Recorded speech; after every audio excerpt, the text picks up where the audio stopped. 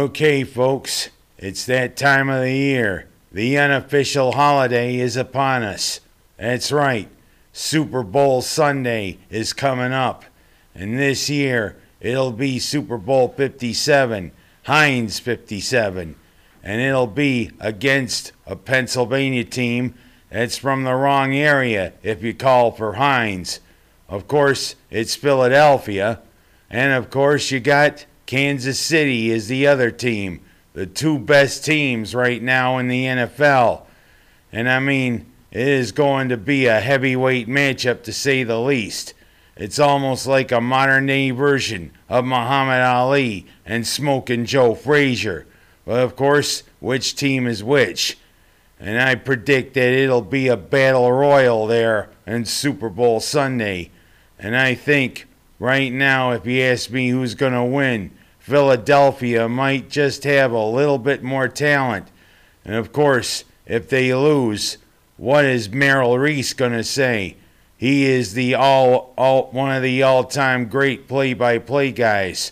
But I mean, especially is he going to go, I don't believe it. I don't believe it. If Philadelphia loses. But I digress. It's going to be a battle of two great young quarterbacks with Jalen Hurts and Patrick Mahomes. And also one great defense going against a great offense. And Graham, the defensive end there for Philadelphia, who is just like John Randall, known for running his mouth when he gets there in his stance, gets ready to come after the quarterback. Philadelphia's defense is all world. Well, of course, Patrick Mahomes is Patrick Mahomes. He is again showing why he's one of the best young quarterbacks. Jalen Hurts can definitely hurt with his legs too. And as I said, this is going to be a battle. Of course, people always wonder who's singing the national anthem. It's Chris Stapleton, one of the top country singers now. And Rihanna is the one who's going to be performing at halftime. Of course, what kind of slinky outfit is Rihanna going to be wearing? That's what everybody wonders about that nice Bahamian singer. Of course, you know, we've gotten international artists before. Remember what U2 did at the Super Bowl the year after 9/11? That was something to behold. Of course, you kind of like to see an American artist, but I digress, and I'm not being, too nationalistic or jingoistic. But it's going to be another entertaining Super Bowl, and it'll be a heavyweight fight.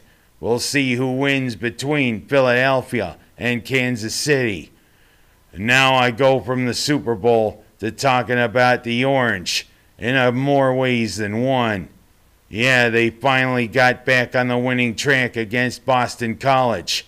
And also, kudos to the men's lacrosse team trying to bounce back from what was a miserable first year under Gary Gait, adopting to his new system. They go out and they beat Vermont 7-5.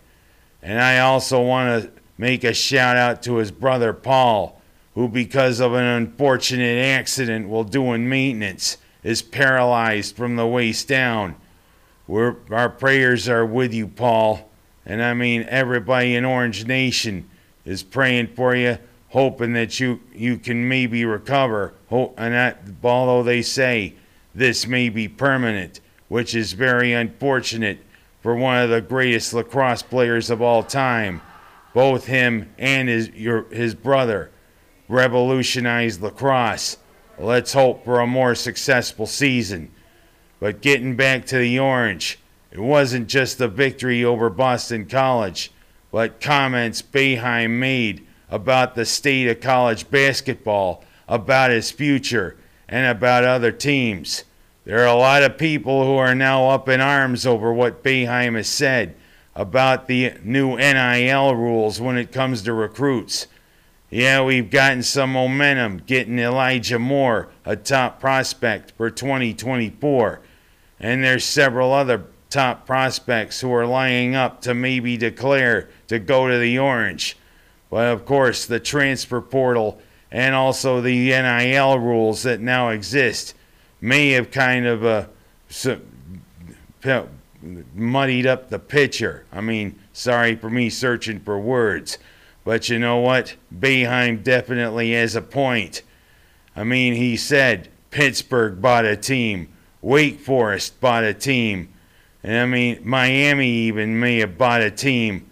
But of course, now he's come under fire for those comments. And some people are saying, hey, you ran your mouth too much. You ought to resign.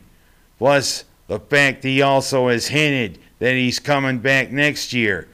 And one person is saying, hey, Boeheim's holding the university hostage when it comes to a successor.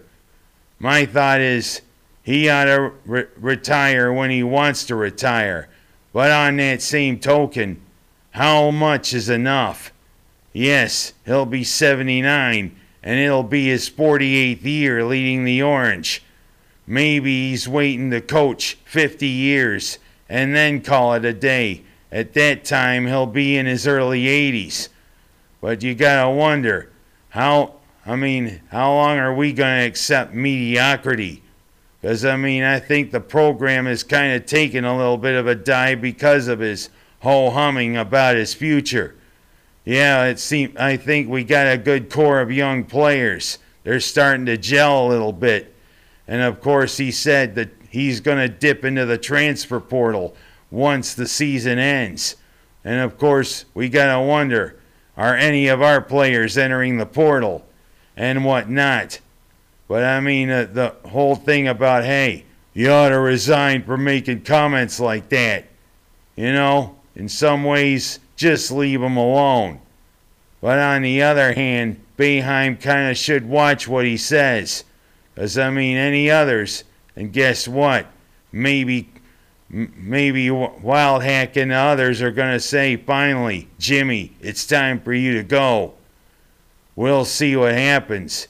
It's now running to the stretch run of the season, and let's see what Syracuse can do going down the stretch. You ask me, I think they're headed for the NIT, unless they can pull off a big win against Duke or Clemson. Of course, this year it's Duke minus Mike Krzyzewski. Boeheim did have a point saying that these new rules may have driven Krzyzewski to retire, among other great coaches like Jay Wright of Villanova, who called it a day. But I digress.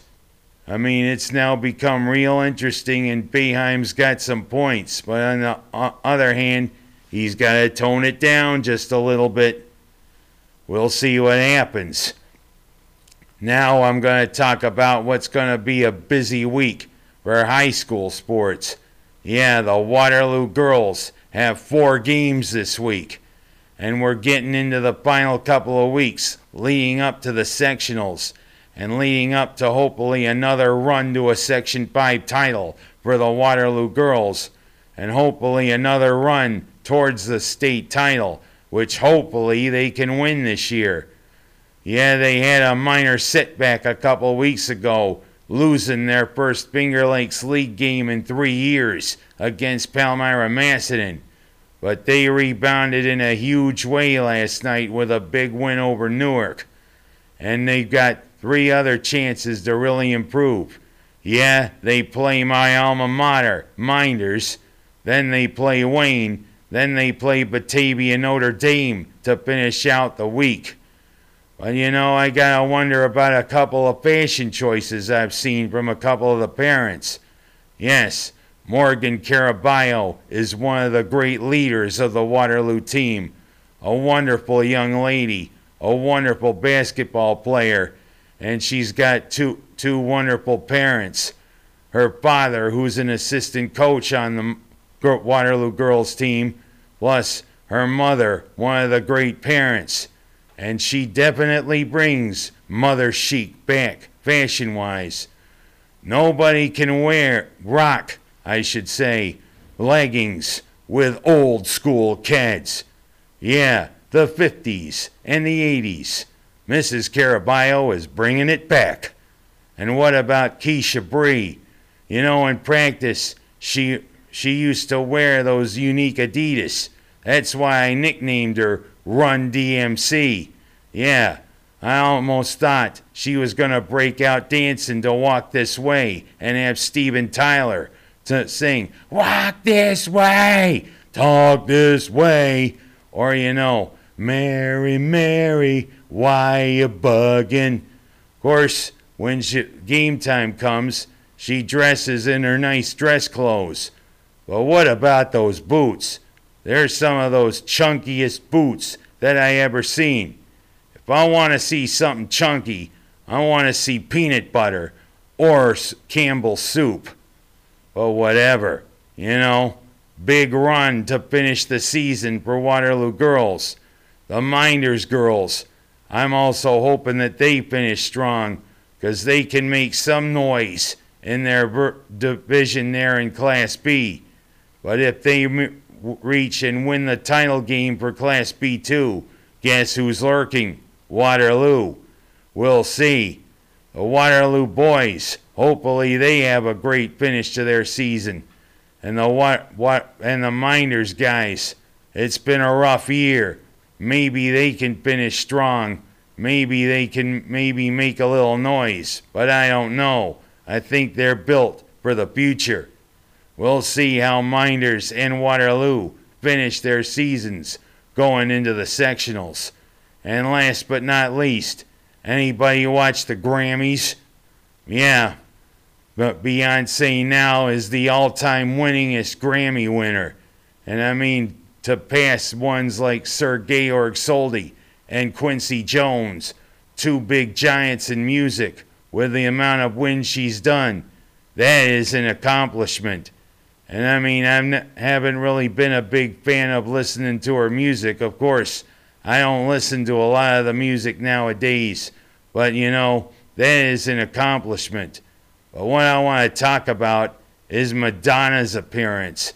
Yeah, didn't it give anybody the willies? But she had to come on to talk about the way ageism now is in entertainment. I mean, throughout the 40 years she's been around, she's never been afraid to push boundaries. I have been a first-hand watcher of what she's done all those 40 years. But I gotta give her credit. You don't get to where she is without drive. And she definitely has had the drive. And I mean, I know, seeing what a chameleon she's been with her fashion senses over the years. I mean, she's never afraid to push boundaries, never afraid to shock. But I'm kind of wondering about how the shock and awe she might be throwing now with the way ageism now is. She's got a point. But Madonna, your appearance there for 64 years old, yeah, I agree, you look great. But the way you looked in the face, aren't you like, that's the way I look at it. And that's what I have to say for this week. Next week, I'm going to talk about the Super Bowl. And are you ready for some more football?